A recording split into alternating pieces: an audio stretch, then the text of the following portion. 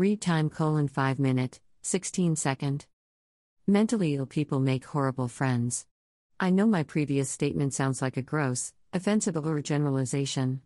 I am a person living with a significant mental health disorder. Given all my exposure to treatment programs throughout my recovery, I have spent much time in mental health settings. I've met people with all different shades of mental health conditions. Many of these people I met in treatment or working later became incorporated into my social circle. Big mistake. Socialization for people with mental health disorders is critical to their recovery and overall health. However, being friends with a person with a mental health disorder is challenging, if not hazardous, scary, and altogether disappointing. There is a saying that warns against having expectations with friends. People warn against it. When it comes to having a mentally ill friend, have zero expectations for the friendship to sail right because it will be a bumpy, turbulent ride. That sounds more difficult than it read. Having an unpredictable friendship, where the parameters and boundaries shift daily, isn't exactly a walk in the park. If you don't suffer from a mental health disorder, from what I observe from relatively healthy people, it is that they take some comfort in having a life that isn't chaotic. Most people don't thrive off being shocked or like having their head turn, if not spin, when it comes to their everyday interpersonal life. People want stability, or as they say, in my profession, stable. But when you are friends with a person in constant freefall, be prepared to give your support around the clock, probably over time. Depending on the diagnosis, mentally ill people can differ much further from the norm than you might think. Whenever I expected one behavior or emotion from a friend, I observed something far more extreme and intense than I had first anticipated. Interpersonal waters are even more difficult to weather, and often, unclear when to pull the plug and disengage socially. Never underestimate the magnitude or intensity of a person's display. I am mentioning this because you might need to exit someday quickly. I have, and fast. When I say normal, I mean behavior that is generally socially acceptable. Because I suffer from a disorder and my training as a mental health therapist, I see the same pathology play out in interpersonal dysfunction. The dysfunction can be rooted in any number of issues at work. After all, some people have multiple problems and are even more challenging to get along with or maintain a friendship. Between the stress of managing a pre-existing mental health issue and interpersonal conflict, friendships with mentally ill people can be a recipe for long verbal sparring sessions and over-the-top, emotionally driven arguments.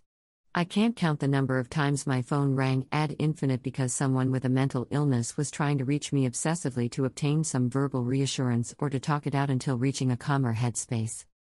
Let's break it down into clinical terms first. Picture the moodiest friend you know. Now, take their ups and downs, and intensify the sadness or mania by 10 times what you've seen. Have you ever had a conversation with someone truly manic? Try understanding what the person is saying. Speech and being so pressured, it becomes almost impossible to communicate.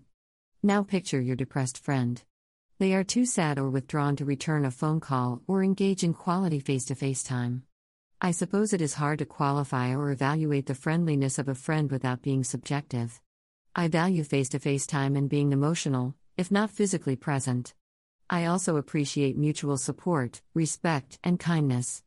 Mentally ill people will violate, willfully and purposefully, each of these qualifiers and even attend with an entirely new way of failing to meet your needs. Sorry, I'm not upset with you. I'm just depressed, says my friend with bipolar depression.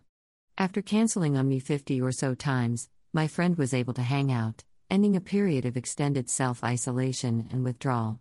Sitting down at dinner with her, I expected to enjoy catching up and having good wholesome fun. Instead, sitting across from me was a tired, sad, angry woman who was bitter about her illness. She spent most of our time together projecting her sadness onto the world. The human race is a virus. I still remember feeling depressed hearing her speak, calling into question why I even asked her to hang out.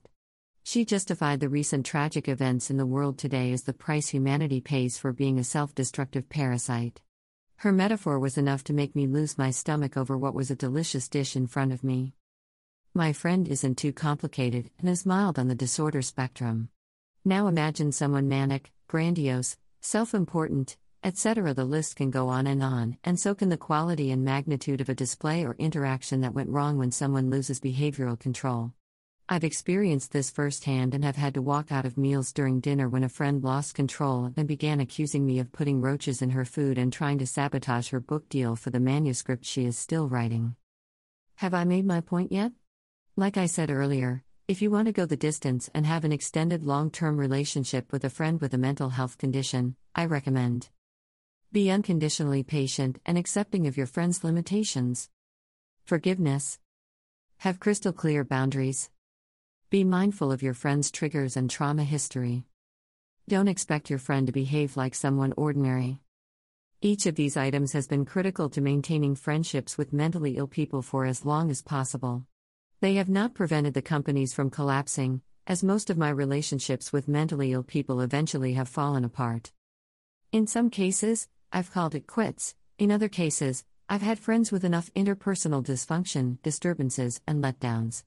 After all, you can be accepting of a friend's limitations only for so long and so much.